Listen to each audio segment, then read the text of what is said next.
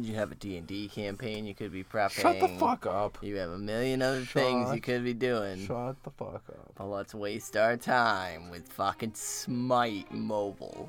It's not Smite Mobile. It's a different thing. It's different.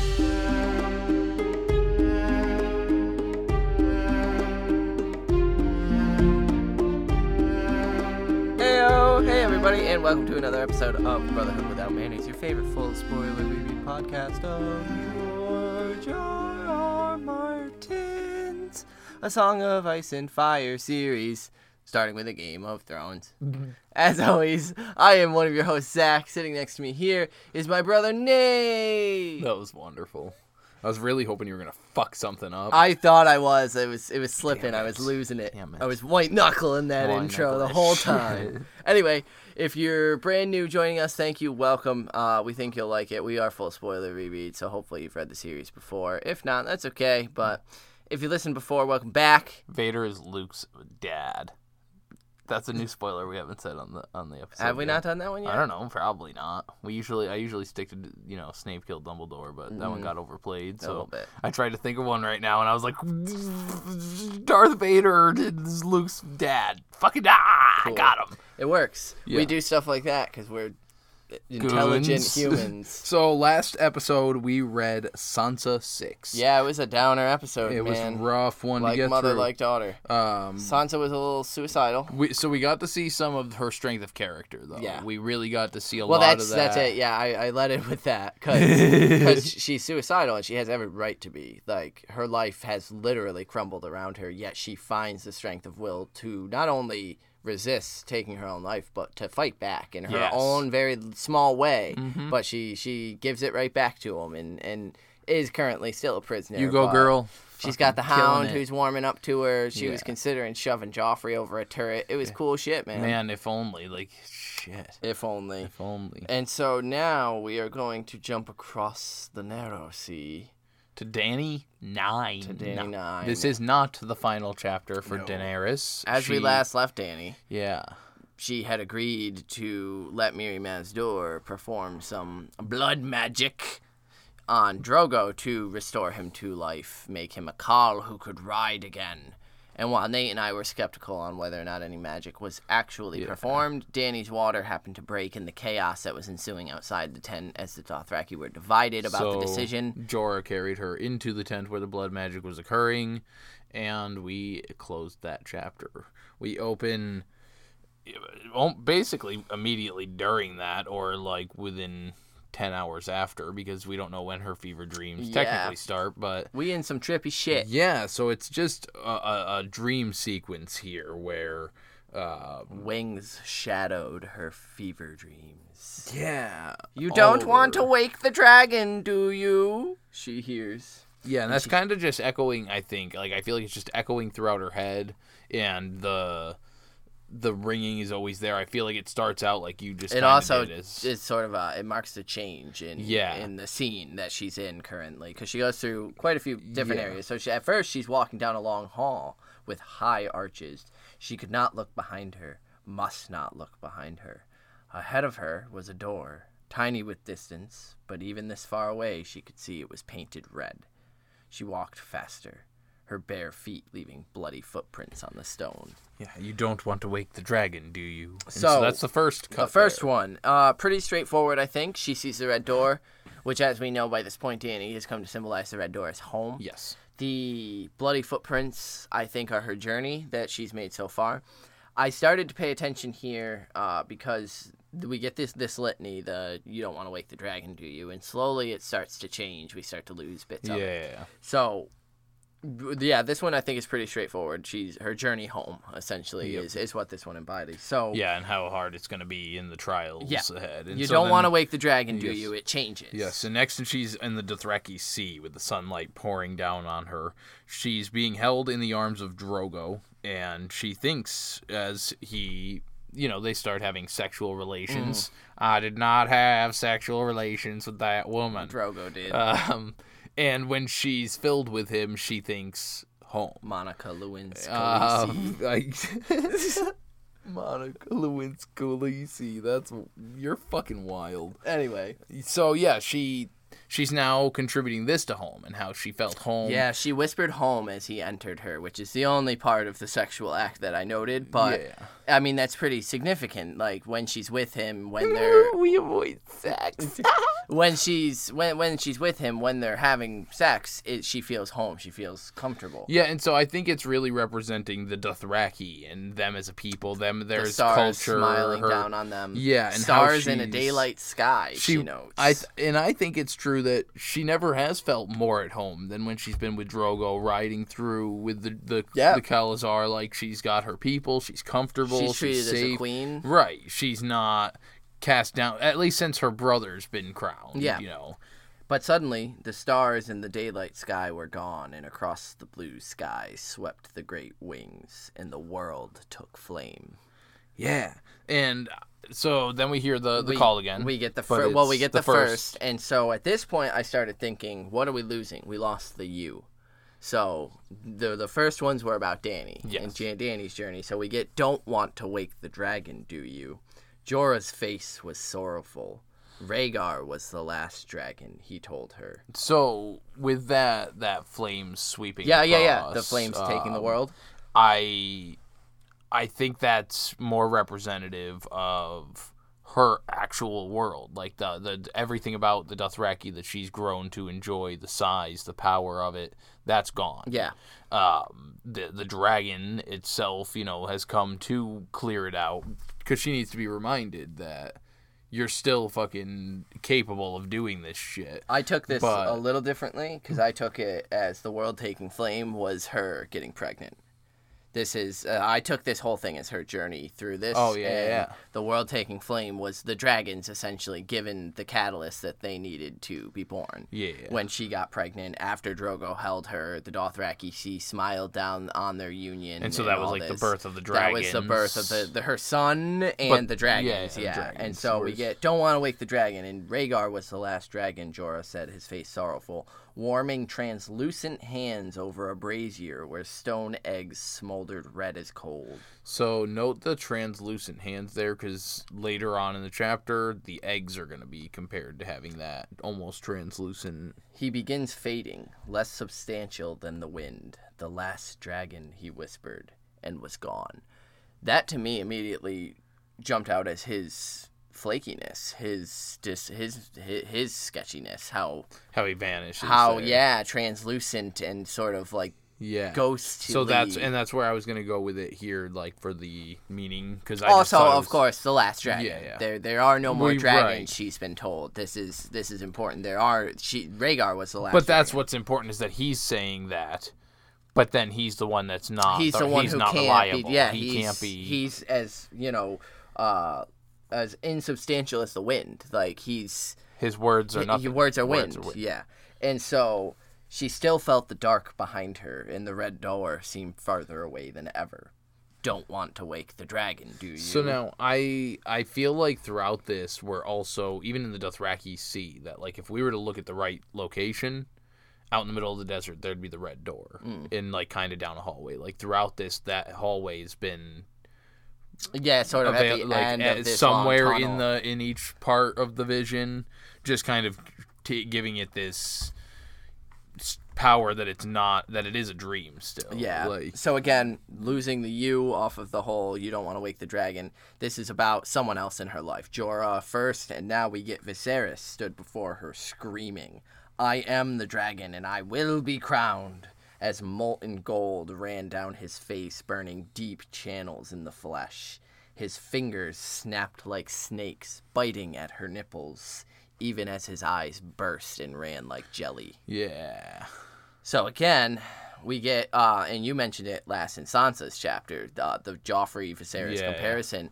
At the very beginning of the book, we had Viserys pinching her nipple, being very gross, and now it's snakes. He's this snake in the grass, this gross, disgusting being. Again, someone from her past that helped motivate it. And we get don't want to wake the dragon. So now we've lost the you and the question of it. So, yeah, and now it's almost become more of a request from her. Like, do we, don't want to wake the dragon? Yeah, don't want to wake the dragon? And yeah, we get now that the red door is so far ahead, and she can feel the icy breath behind her. If caught, she would die a death that was more than death, howling forever alone in the darkness. And she begins to run. Yeah. Now we get what she thinks the cold is coming up behind her. Yeah. But do you agree? I don't know. This is the cold is the toughest thing to point out for me. Because is that her past? Is it the past? Is it the White Walkers? Is it the mistakes the Targaryens made? Is it the lust for power? True cold hatred of the Westerosi lords that she's going into? There's so many things it could be. I mean, it could just, the White Walkers and that coming storm as well. So it's really hard to know. She begins to run, and she feels heat inside her, a terrible burning in her womb. I believe at this point, he's being pulled out of her. Yeah, I agree. And her son stood before her, tall and proud, with Drogo's copper skin, Dany's silver gold hair and violet eyes. And he lifts his hand towards her, but when his mouth opened, fire poured out. And in an instant he was gone, turned to ash. She wept for her child, but her tears turned to steam. Yeah, so I think part of this is the fever dream things. Yep. She's burning up. She's actually running fevers. Her baby creature, which I think is just, a malformed baby that was fucked because of Mirri Maz Duur, but that's beside the point right now. And so the steam part, I think, is the dream accentuation, where it's, in her dream, she cries and it just steams away because of it. But in real life, she's sweating so bad. Yeah. And she's so I hot. also think, as we learn later, she believes that she knew it. I think that this is her acceptance of it. Well, this is the grief. Realizing that her son is dead. The tears don't need to come. Yeah. And that's what Rhaegar manifesting as an adult, it would seem, because he's grown. He's not a baby when she sees him. He's a man. Well, right here, when it does the Wake the Dragon thing, it says just want to wake the dragon. Want to wake the dragon. And so now it's almost a desire for her. I do. Her son is now dead, and so she's lost any... Yeah, my husband's gone. I do want to wake the dragon. I do want to. And so ghosts line the hallway, dressed as kings, with swords of pale fire in their hands. Faster, they cried. Faster, faster. And she raced forward, feet melting stone where they touched. A knife of pain ripped down her back as she leapt forward, and she smelled burning blood. She saw the shadow of wings, and Daenerys Targaryen flew. Now, I also think this is the moment where the baby's really being revealed and pulled out and seeing what it is and what's happened to it. Now, I don't necessarily think that it... I don't know, because I feel like there's potential that maybe Mirri Maz Duur was exaggerating a bit about it, but the Targaryens do have a history of some deformities being born. Not as many as a lot of people do contribute to the Targaryens, but enough to where it's not outlandish, especially considering what she's been going through, the number of times she's fallen, so who knows what could have happened, and all the movement that she's been feeling, could have been the dragons almost every time in the shells, or just her own body reacting to this thing in her, that's growing, unfortunately. Yeah.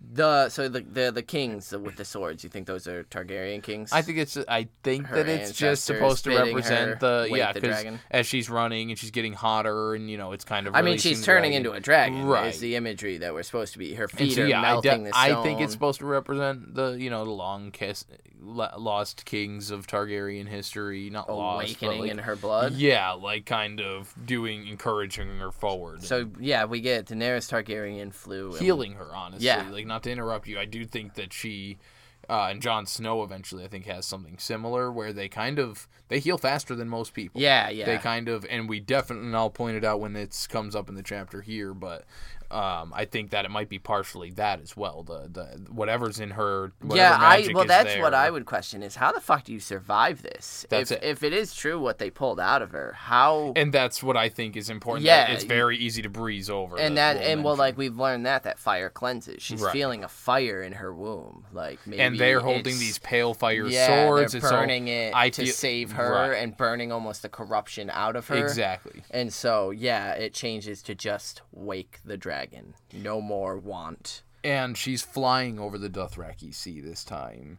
And every living thing flees below her.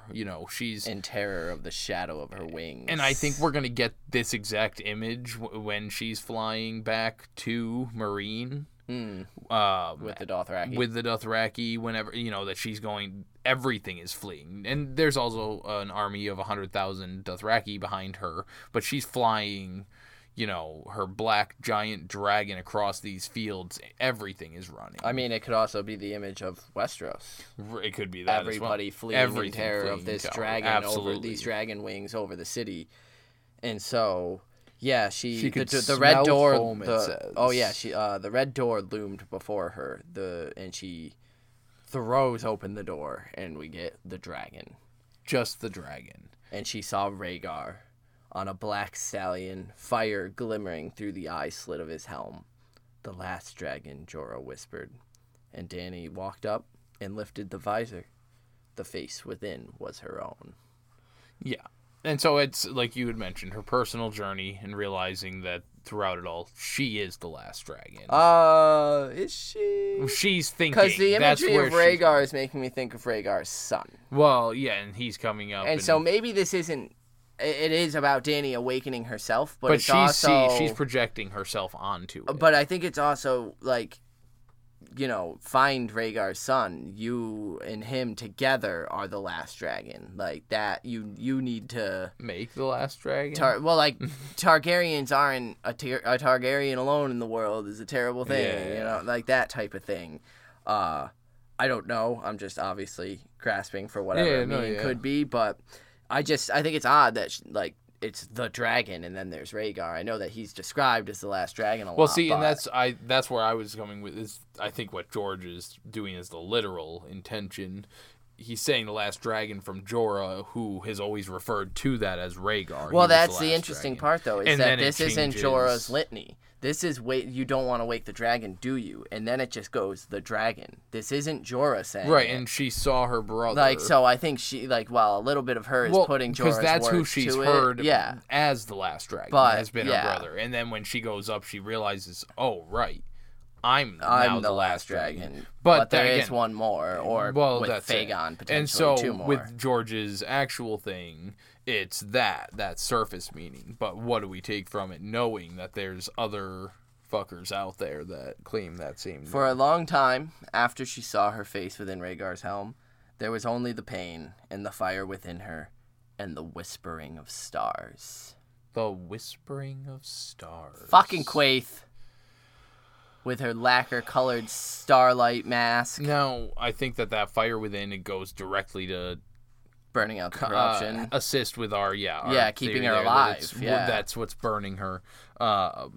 And the whispering of stars. I have to believe that's Quaithe. That's the only thing I can think. And maybe, do you think there's some kind of real magic going there, awakening things? Or do you think it's just her? That this litany we've been getting has been Quaithe. So that's what I was. Don't want to wake the dragon. I was gonna say you don't want to wake the dragon. Do you think she's kind of been the narrator of this dream? I do. Sequence, yes. And that's where Quaithe has been leading Dany through for her to discover. That's why I feel like what I said with her seeing herself as the last dragon is the surface meaning. Because if Quaithe was behind this... Is guiding the dream. Then it's very much, like you said, you think you're the last dragon, but it's the group, Rhaegar, yes. And you... It's the connection. It's the Targaryen-ness, Right, find the last dragon. Mm-hmm.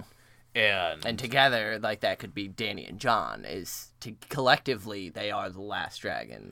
That's what it could be. There are no more Targaryens. You are the end of the line. You two. Because wouldn't you think that Fagon would be the last dragon though? Because she's just Rhaegar's sister. So well, it depends on what Quaithe knows. Right, true. In exactly. fact, in actuality, who Quaithe really is. But, with this ending here, I believe that the Whispering of Stars has been Quaithe saying, you don't want to wake the dragon, do you? Because she knows what's happening here with Dany. It's awakening. Magic is awakening in the world, finally. Definitely. Dany wakes to the taste of ashes. I mean, there's a lot of shit burning in the brazier that could... Brazier. That could, get up and get in her mouth, but after the dreams, it's... that's all it was. Jiqui hovered over her, a frightened doe, which made me think of the different animal comparisons we've done with the Ozymandias episode and such of their, the animals that Dany has been compared to are meant to protect all these frightened... This frightened doe, and the tent was drenched in shadow. Yeah, what a fucking way to describe that, because it just makes it feel that much heavier. Especially with the description of the shadows we get later from Jorah. Yeah, and so when I picture that, it just makes it feel like a real heavy, shadowy, dark, and it was weird. Yeah, this whole chapter feels heavy, like a fever dream. If you've ever been this delirious yourself, where you've been sick enough to just do that wake, sleep, crazy dreams, I don't know what's real. So Dany begins thinking of her dream and struggles to rise, wondering why it was she hurt so much. And Jiqui bolts from the tent, shouting. And they found her on the carpet, crawling toward her dragon eggs. And Ser Jorah lifts her and puts her back. Before she ran out, Dany was trying to ask for help with something from Jiqui. But she didn't know what it was. She didn't know how to word what she wanted. It was her dragons is what she's really trying to... But she didn't, for whatever reason, couldn't. Yeah, so Jorah lifted her, brought her back to her sleeping silks, and Dany sees her handmaids and Joko and Mirri Maz Duur enter. And Jorah tells her, "Sleep, princess," and Dany tries to fight it, but he covers her with the silk, even though she was burning. And then Mirri was there, and the Magi, tipping a cup to her lips, and the tent grew dim, and she slept and did not dream. And she floated there for a while, at peace. Yeah. And after a while, she wakes and calls for her handmaidens again. Yeah. And they come immediately and bring her some water, and she just drinks the fuck out of it, because who wouldn't be thirsty as hell? Asks for more, and finds out that she's been asleep for a while. Yeah, she says, "I've been sick," and the Dothraki girl nods, and she asks how long. And Irri says, "Long," and it seems to Dany, that she seems frightened. And so Mirri came with Jiqui when she returned, and it was wine that she had Dany drink this time. And as her head starts to swim and sleep starts to find her again, she starts muttering, "Bring me, I want to hold." And Mirri asks her, "Yes, what is it you wish, Khaleesi?" And she says her egg, "Bring me my dragon egg," and she fell asleep. And this time when she woke, the third time, sunlight poured into the tent, and her arms were wrapped around the pale dragon egg. Dany could feel the heat of it, and she traces her finger along the egg and feels it twist and stretch in response. It did not frighten her. All her fear was burned away. Yeah. So that just shows that from her fever dreams, there was all the whole grieving process happened. Yeah. Where she just woke up ready to accept and move on. Yeah, she touches her forehead and realizes her fever is gone, and she sits up.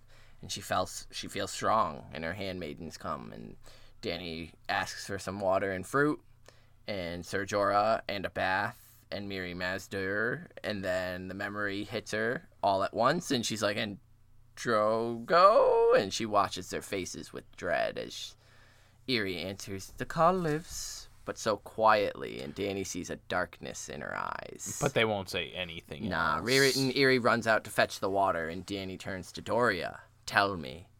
And Doria says, I'll go get Ser Jorah. And she runs out too. Deuce out. Dany caught Jiqui by the wrist and held her captive. "What is it? I must know. Drogo and my child. My son, where is he? I want him."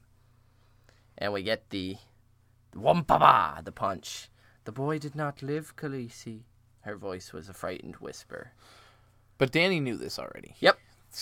From the moment she grieved over it in her dream when she saw her grown man child. And Jiqui crying over her. And she thinks, she knows she should weep, but she wept in her dreams, and all the grief has been burned out of me. Once again, she says, that these things have been cleansed by fire, so... She felt sad, and yet she could feel Rhaego receding from her, as if he had never been. Now, this here, I really kind of zoomed in on this. A lot of people give your man Rhaegar a bunch of shit for dipping on Elia and the kids there. Over the prophecy. Right. What if he had this moment where he had some kind of fever dream prophecy that he realized, though, I mean, granted, we blame Rhaegar for this shit, but not Dany, because she lost her child, her husband and stuff, but they were never meant to be. That's not, and she loses all semblance of Rhaegar. Who gives a fuck? Yeah. Do you think Rhaegar had something similar where they're not important to what needs to happen, and it's not a good thing. Like, I mean, it's that Targaryen drive, turn, like all of a sudden where they receded from his life, his mind, they're no longer anything. Well, that seems to be what it is because all of a sudden he became so obsessed with the prophecy of the dragon must have 3 heads, and then, hey, Lyanna, what up? Like, so I would believe he was led to that conclusion. I think it was he was awestruck by her beauty, but I think there was a little bit more to it than just follow your heart of like the Starks and the Targaryens need to. I just kind of pictured it this specific moment where it said that she felt Rhaegar receding from her as if he had never been. I mean, because it's entirely possible that if Fagon is Fagon, Rhaegar starts something with that where, they're going to end up killing it. Like, oh, shit, my sister, Daenerys, is going to end up killing my son. I need to have another son ready. So, like, Lyanna Stark can give me that son. Yeah. And then the dragon does have 3 heads. There's Dany, there's Fagon, and there's Jon.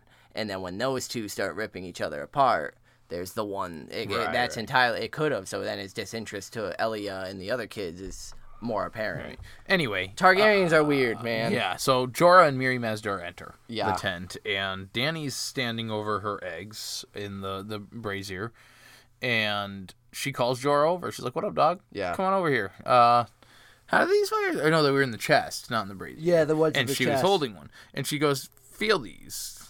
What do they feel?" And he's like fucking big rocks that are scaly. Yeah. And she's like, "They're not hot," and he says, "No, they're cold as fuck." Even though to her, they are very hot. Yeah. They are passing strange, it says. Meaning, like, this is getting fucking weird that they're this hot to me. Yeah. When I'm not. He asks if she's well. As weak as you are, Khaleesi, should you be up? Weak? I am strong, Sir Jorah. But she sits to placate him. So, this is that moment I had mentioned earlier, where Jorah, in my opinion here, is not being overprotective or being crazy. Like, the shit that she went through, she should not be standing. Yeah. There is no reasonable explanation. To her dragons the first time. Right. Like, no reasonable explanation for her to be standing up, let alone holding this conscious conversation. Yeah. And so he's kind of seeing her asking like, what the fuck are you talking about? Are they hot? Like, no, they're just normal. Like, lay down. Yeah. And it's not him responding even to that, like, oh, you're still clearly out of it. It's you shouldn't be standing. How are you doing that? But that target, whatever it is that makes that healing process, like, she's capable already of walking and talking and handling her shit. Yeah, and she sits and says, "Tell me how my child died." And Jorah says, "He never lived, princess. The women say," and then he falters. He can't do it. And she says, tell me what the women say." And he turns his face away, his eyes haunted. "They say the child was, but he couldn't say it. He looked half a corpse himself." And Mirri steps in for him. "Monstrous!" And Dany kind of breaks it down here where she says, "The knight was a powerful man.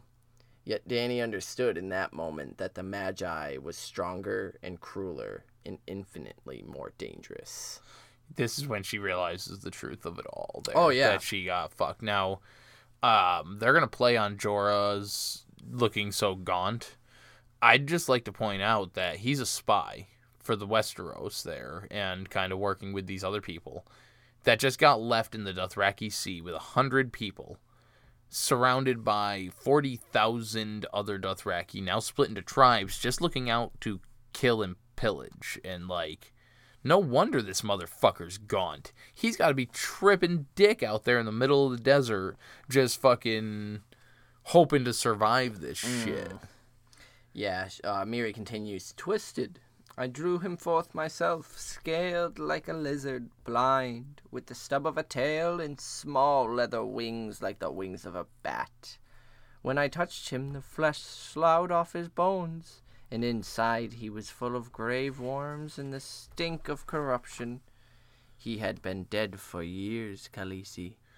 She's confused because as she was being carried by Jorah into the tent in that last chapter, she recalls how strongly... Well, she thinks darkness, as Miri finishes, sweeping up behind to devour her. Yeah. If I look back, if I am lost, and this becomes her litany, her... So Arya's Serial Pharrell's thing. If I look back, I'm lost. She had the darkness, the coldness coming up behind her in the dreams there. And now she's applying this, I think, saying that that's what this was, is that past. Like, if I look back, I'm lost. I also think it's the horror of it. If I think of my child as that. Well, that's where I was going to bring it. I'm going to be consumed by... This is Bran. Yeah. Put that away. Yeah, you don't like, need we this just now. said it with Sansa. It's showing each one of them is compartmentalizing this shit. If I look back, I'm lost. And so I think that's what was really going on in the dream with the chasing the black. It's like, if I look at what's actually going on, the horror of this, which is why, like, we're giving her this strength to get over and showing that she grieved, I think that she's in denial over everything.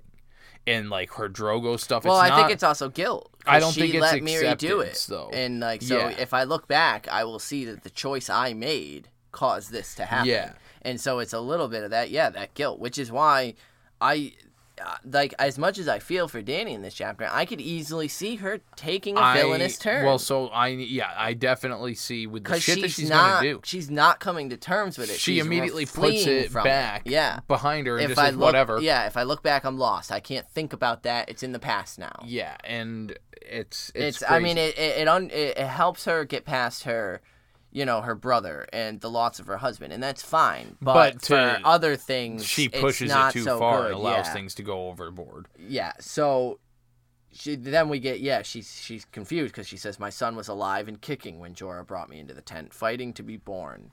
And Miri says, that may be, but what came from your womb was as I described. Death was in that tent, Khaleesi. And Jorah, and Dany can even hear the doubt in his voice, says that it was only Miri dancing in there with the shadows on the walls, which is what we were saying back that last chapter, that could just be tricks and stuff. The grave casts long shadows, Iron Lord, long and dark, and in the end, no light can hold them back. So, do you still think it's bullshit? Yes. Yeah? I do. I just, like... Well, actually, hold on. Ser Jorah had killed her son, Dany knew. He did it for love and loyalty, yet he carried her into a place no living man should go and fed her baby to the darkness. He knew it too. His face gaunt, the limp. The shadows have touched you too, Ser Jorah, she says to him, but he does not respond.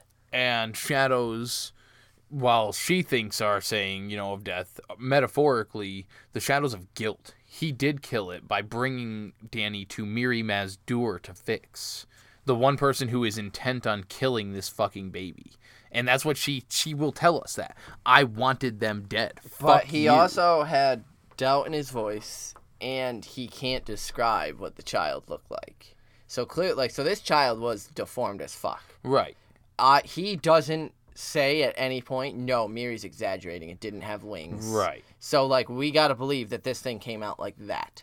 I don't think that, And he's, almost looking what I would expect someone who's, seen some shit. Well, been touched by that kind of, it sucks your life force from everything, you hear of dark magic. Sure. It consumes on your aura, your energy.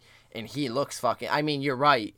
Absolutely. And I think that's the intended. He is now essentially, he was right-handed the Khaleesi, good friend of the Khal. Now, what the fuck is he? That's it. This ex-Khaleesi who trusted a Magi to heal her Khal divided the Khals into now 12 different fucking Khalasars. Right. That's chaos. Well, now couple that with the fact that he left him. he's not even for her. He's trying to get his own shit out to Westeros. So here's my thinking. I've read Fire and Blood. You have not finished it. Not finished it. But there are cases of horrid things being birthed in Valyria, in reference to Valyria, near Valyria, around Valyria. I think that Miri struck fucking gold here. And I think that's the whole point of this is I think magic came back into the world right at this moment. Yeah. Right here is because Dany kicks into that Targaryen lineage stuff, connecting to Old Valyria. She even mentions Old Valyria here in a little bit. Things like this have been birthed before by people close to Valyria. That's why people get runes on them and shit, because people have been known to birth horrid fucking demon things that come out. Was it Catelyn who saw the comet? It was Bran who saw the comet. So yeah, I suppose so it could all... So the comet is kicking around the world. I feel like that could be that moment when Bran saw the comet, is when she... And so I think at first for Miri, it was bullshit, smoke and mirrors. And maybe it would have caused Dany to, maybe that's what she thought, is, the infighting with this would cause Dany to miscarry or something and kill the baby. Sure, cool, whatever. But instead, it was this fucking monster that's been dead for years. Yeah. Been dead for years. So yeah, you sold me. I think because I still think it was horseshit. I think Miri was bullshitting hard. This one I do think and then I works think better for because it worked, because Drogo is alive. He's catatonically, but he can stand now. He can walk. He can eat and drink. He's lost all mental capacity, but he's essentially Sir Robert Strong, dare I say? Oh shit, yo. So, I think Miri just lucked into the fact that magic was kicking in, and that's why Dany had this dream, had this deformed Targaryen baby that they burned out of her. Well, because then it would explain, the history of the knights, the ones wielding the pale swords, egging her on, run, because that power, that magic is rising again. Yeah. It's going into her. It's gonna, and she's gonna put it into her eggs. That's why the eggs are now twisting and writhing to her touch. She's the catalyst. She's got the fire burning in her now once again. And so, holy shit, that was a skirt. But, so, he'd been dead for years, if I look back. Jorah was alive. Okay, so that was it. Yeah, Jorah had killed her son, essentially. And so, she turns to Miri and says, "You said that only death may pay for life. I thought you meant the horse." And Miri goes, "Yeah, but you let yourself believe that was bullshit. A lie you told yourself. And you knew from the start what it really meant." Had she? She thinks? Had she known from the start? I think that, again, again, I'm sold on that whole, now magic kicked in on her and she lucked into that, she's still playing it up here. And no, I don't. I think she knows that she misled Dany, obviously. No, I knew you didn't. And I'm going to say that now, so that way maybe there's a chance that I don't have to. And Dany gives it again. "If I look back, I am lost." And she says, "The price is paid. The horse, my child, Quaro, Quotho, Hago, Kaholo, paid and paid and paid again." And Dany rises. "Where is Khal Drogo? Show him to me, God's wife, Magi, blood mage, whatever you are. Show me what I bought with my son's life." And I just love that line. Goddamn. And so Miri says, "Come, I will take you." And Jorah helps her stand up, and they exit. Jorah kind of questions whether she should go, and she says, I'm going. We're doing this. So yeah, the sun burned like molten gold. Viserys, I like it. That and under her feet when she was running. Yeah, the smelting stone. Yeah, so she sees essentially we get a nice long-winded She's got her handmaidens there. She sees Drogo, who helps her. A couple of her cause are still there. Yeah, all the people who are sworn to her. Otherwise, barely 100 people. The weak and the elderly. And she says, Drogo's Khalasar is gone, and a Khal who cannot ride is no Khal. And Drogo says, "The Dothraki follow the strong. I'm sorry, princess, but Kopono named himself Khal and left. Many followed him. Jocko did the same soon after. A dozen new Khalasars are now riding the Dothraki Sea, where once there was only Drogos." And Ago steps forward and says, "The old, the frightened, the weak, the sick, and we who swore, we remain." Which, Dany says nothing to that. I would have been like, "Fuck yeah, Ago, thanks, bro." Thanks. But so instead she asks about the first girl there that she had saved Aroa? when they had... Yeah, and They say that she was taken by, was it Joko? Mago. Mago seized her, mounted her top, high and low, gave her to his Call Jogo. Jocko there. Yeah. Gave him to Call Jocko. Who gave it in turn to all of his blood riders, all 6 of them. And when he was done, cut her throat. Yeah, so Dany... The Dothraki were kind of like, yeah, it is what it is. That was her fate. Right, and Dany's like, that was a cruel fate. And she promises that those who did that to her would beg for the mercy that they showed to her.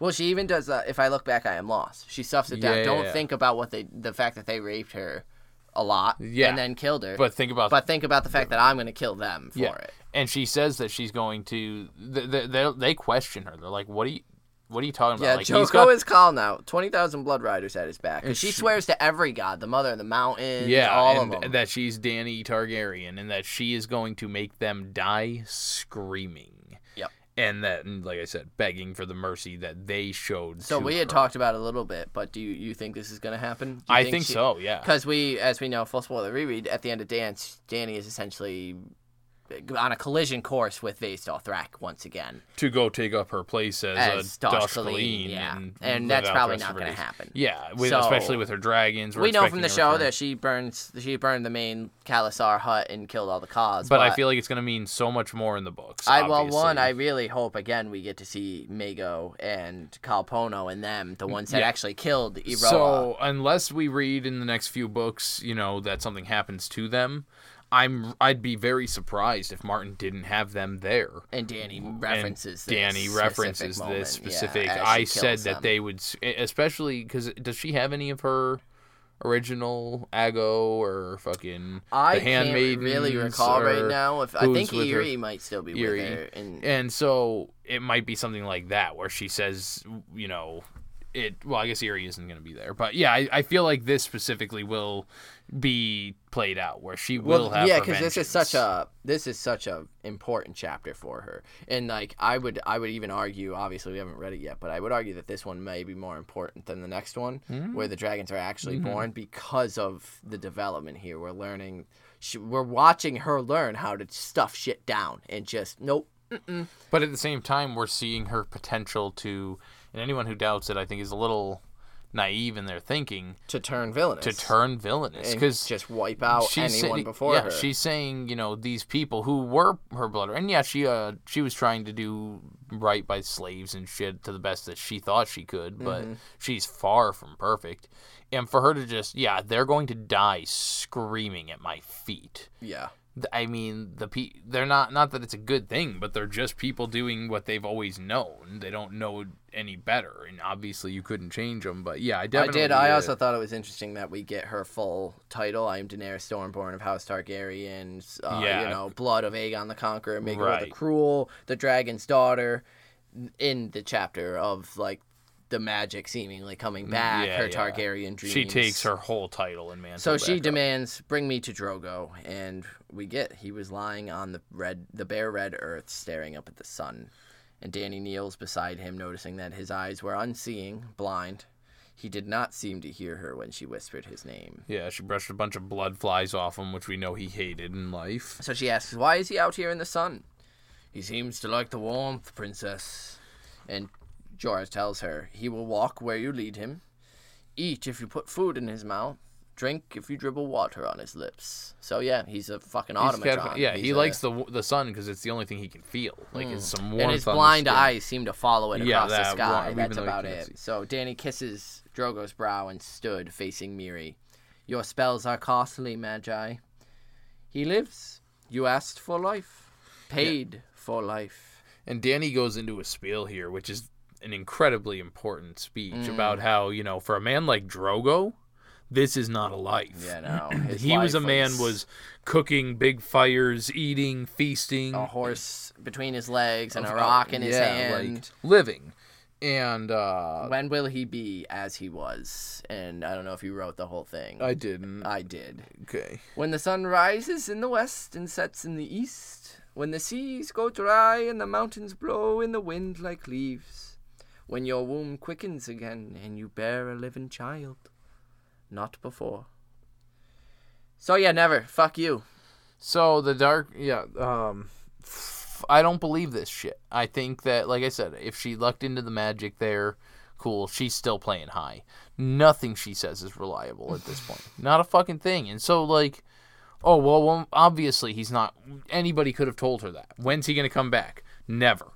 That's all she had to say. Yeah. She is playing it up to fuck with Danny. Oh, yeah. Oh, and this is happening now. She can sneak in that little, and you'll never have a baby again.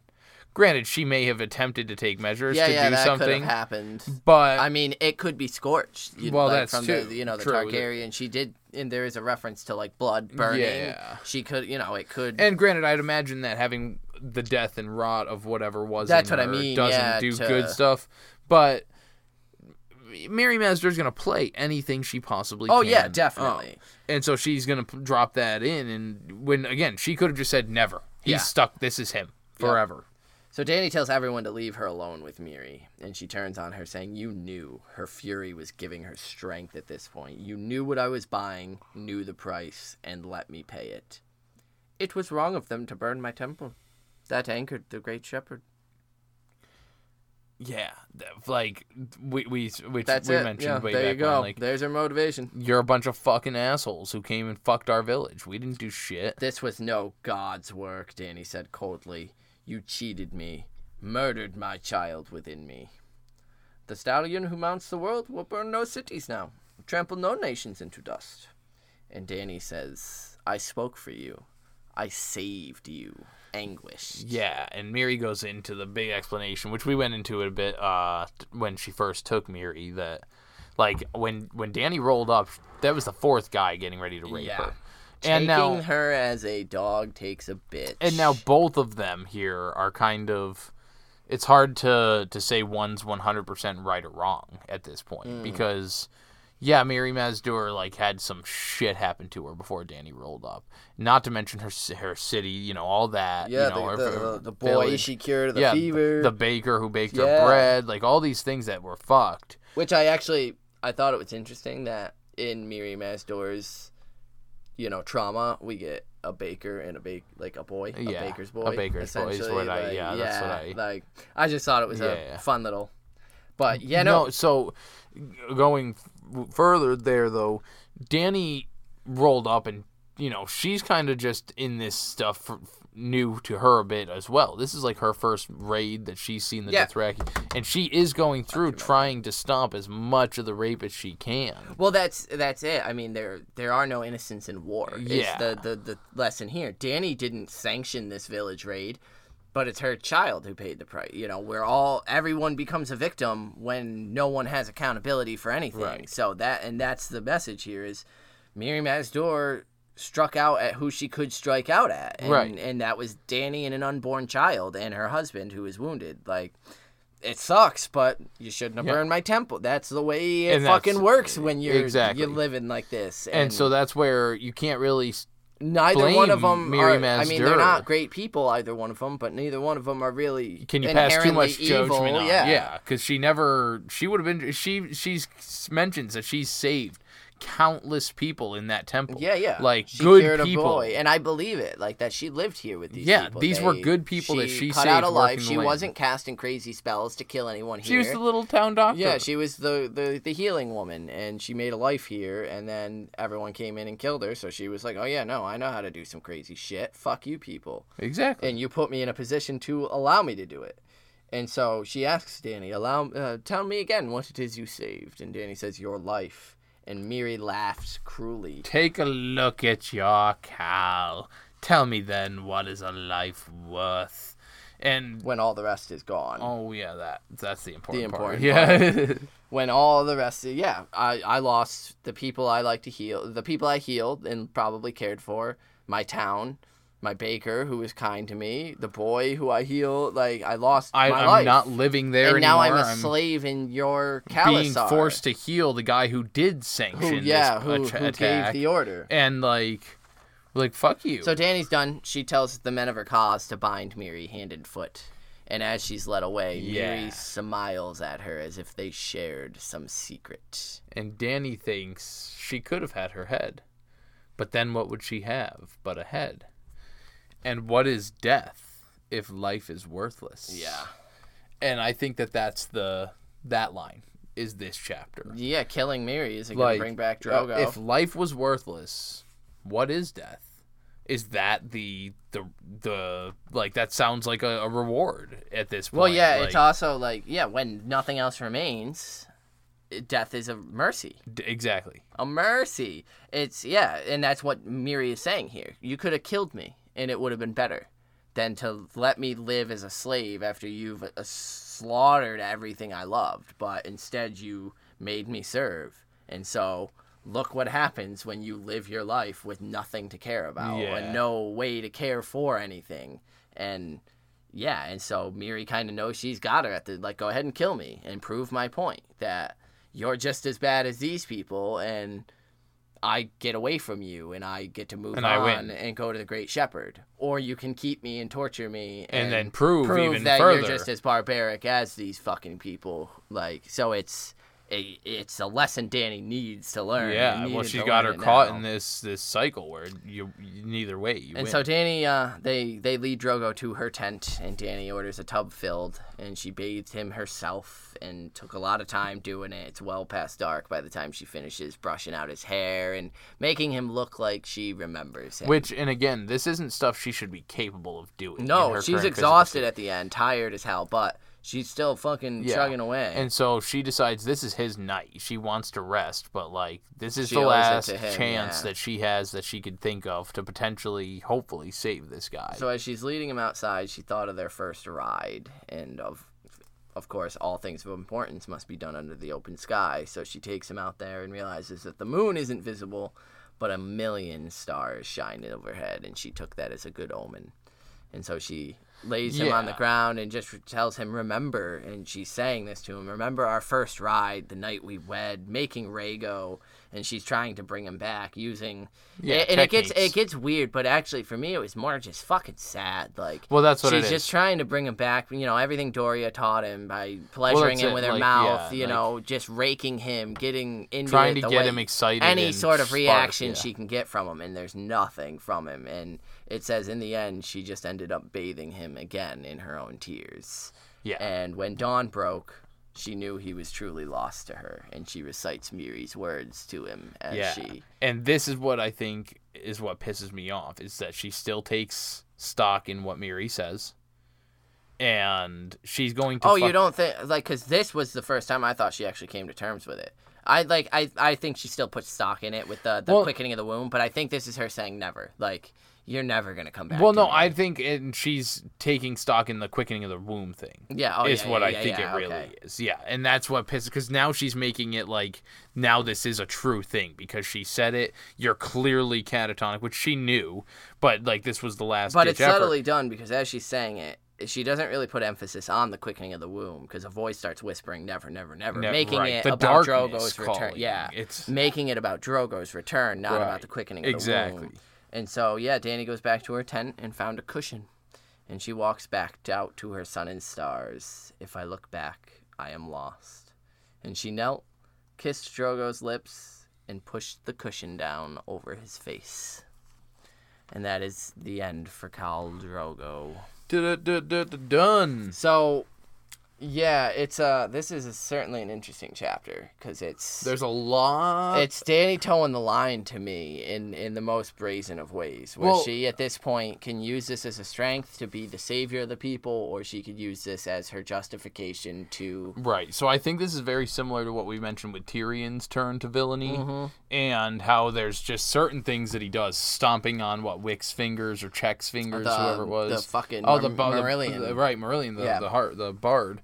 And so there's just certain things, that... Yeah, this is a mercy right here. Technically, the god of death, Dany and fucking Ariel get along just fine. Yeah. But, like, she caused all this with all the stuff that she had done, and she's just pretending, no, like, I'm still Daenerys Targaryen, and I have the right to this, because what I say is more important than what others feel. And that's becoming more of a thing now that it's awakening in her blood. Yeah, well, because she still can't see that Miri was right in any capacity. Yeah, no. She's still convinced. That's why Miri's being taken. She's still convinced that she was in the right. Yeah, she saved your life. I saved you, and you killed my unborn son. And she's not wrong. She did save her life But that's where that whole thing comes into play. What is a life worth? Yeah. And so you got an inductee? Oh, shit. Mirri Maz Duur. Yeah. Because of the wisdom, yeah. I mean, I think it comes down to all the showmanship from the last chapter, plus playing it up here. And now that I'm on board with your theory there, that's when magic sparked in, like, just capitalizing. Yeah. And, like, because as fucking twisted as what she did. I mean, how better to get back at someone and then, like, teach them this lesson. Yeah, and that's it. And so she's an important catalyst, an important lesson, like you said, for Dany to learn. But I can't put the blame on her. I don't. No, that's it. I really like it that because Mirri Maz Duur to me is not an evil character at all. She's not this terrifying blood mage that I see. I would put her more on the good spectrum. She's a healer, good person. Yeah. She's a healer. Yeah. I don't, and of the soft people. And she even says, that your son now was supposed to be the stallion who mounts the world. This great big badass Kal-El who's going to conquer the world. Who's going to conquer the world. I stopped that. I didn't allow him to go and kill a bunch of people. Because her shepherd god probably thinks more along the lines of peace and prosperity as opposed to war and fear. And Mirri Maz Duur is a good one. I really like that because, I don't think she's an evil character. You, dog? Probably to Drogo for getting the least deserved, one of the least deserved ends between him and Ned. It's really hard to pinpoint, and I just think that like Drogo kind of gets shunted to the side over Ned, where it's like Ned Stark goes out admitting to a crime he didn't do. Drogo goes out because he wanted to allow his wife. He was being a good husband and allowing his wife to like get him medical treatment. Yeah, and instead of refusing that. And he did, like, obviously he didn't listen to the doctor's orders, and he's not the best of people, but it's his way of life, it's his culture, that, there's blame on a societal standpoint for Drogo, more so than a personal level, I think. It's and just so a pretty... him going out this way is so That's what I was going to say. Because Dany nails it, this is not life for a man like Drogo, and his death should have been something spectacular, or at least stories that were, fucking not told stories forever. Of blood magic, but stories of a great battle he fought and lost against a great epic, or even a great call, who birthed like the stallion who mounts the world, who like even I don't know, it's hard to say. He deserves better than just Drogo a catatonic smothering from a pillow. And it's of mice and men. Yeah, it's brutal. It's fucking brutal. And so, or is it One Flew Over? Which I don't know. No, it's of mice and men. Okay, with, the guy who kills the puppies. All poor right. guy. So. Drogo for me. We did get an inductee from across the pond there, from France. Across the narrow sea. In Julian. And he says, hi to you both. I told you before, I don't really like Daenerys chapters, because I am not a fan of her, that character. Well, this is another pure example of that. This chapter shows she is gullible, and only apprehends life as she sees fit. Only from her own perspective. She shows no empathy, doesn't seem to be able to put herself into someone else's shoes to understand what they feel. That Magi is proof of that. She thinks the old woman owes her big time because she saved her life. She can't understand how the old lady must be feeling going through life with them after having lost everything due to their consequences. Due to their actions. And as a consequence, Dany trusted her with the life of her husband and child and lost them both. She should have seen it coming. She should have thought beforehand, and it kind of pisses me off. I admit it. Well, this is the place to admit it, Julian. Let it out. So he put it more eloquently than I did. He says, luckily for you, Zach, I think the next chapter is one where I will have a good opinion of Dany. You didn't quite include an inductee on that one, but that is A-okay. I will just assume that it was not fucking Daenerys Targaryen. Yeah, so, no, the valid point. That's it. Yeah, no, absolutely. It very clearly there.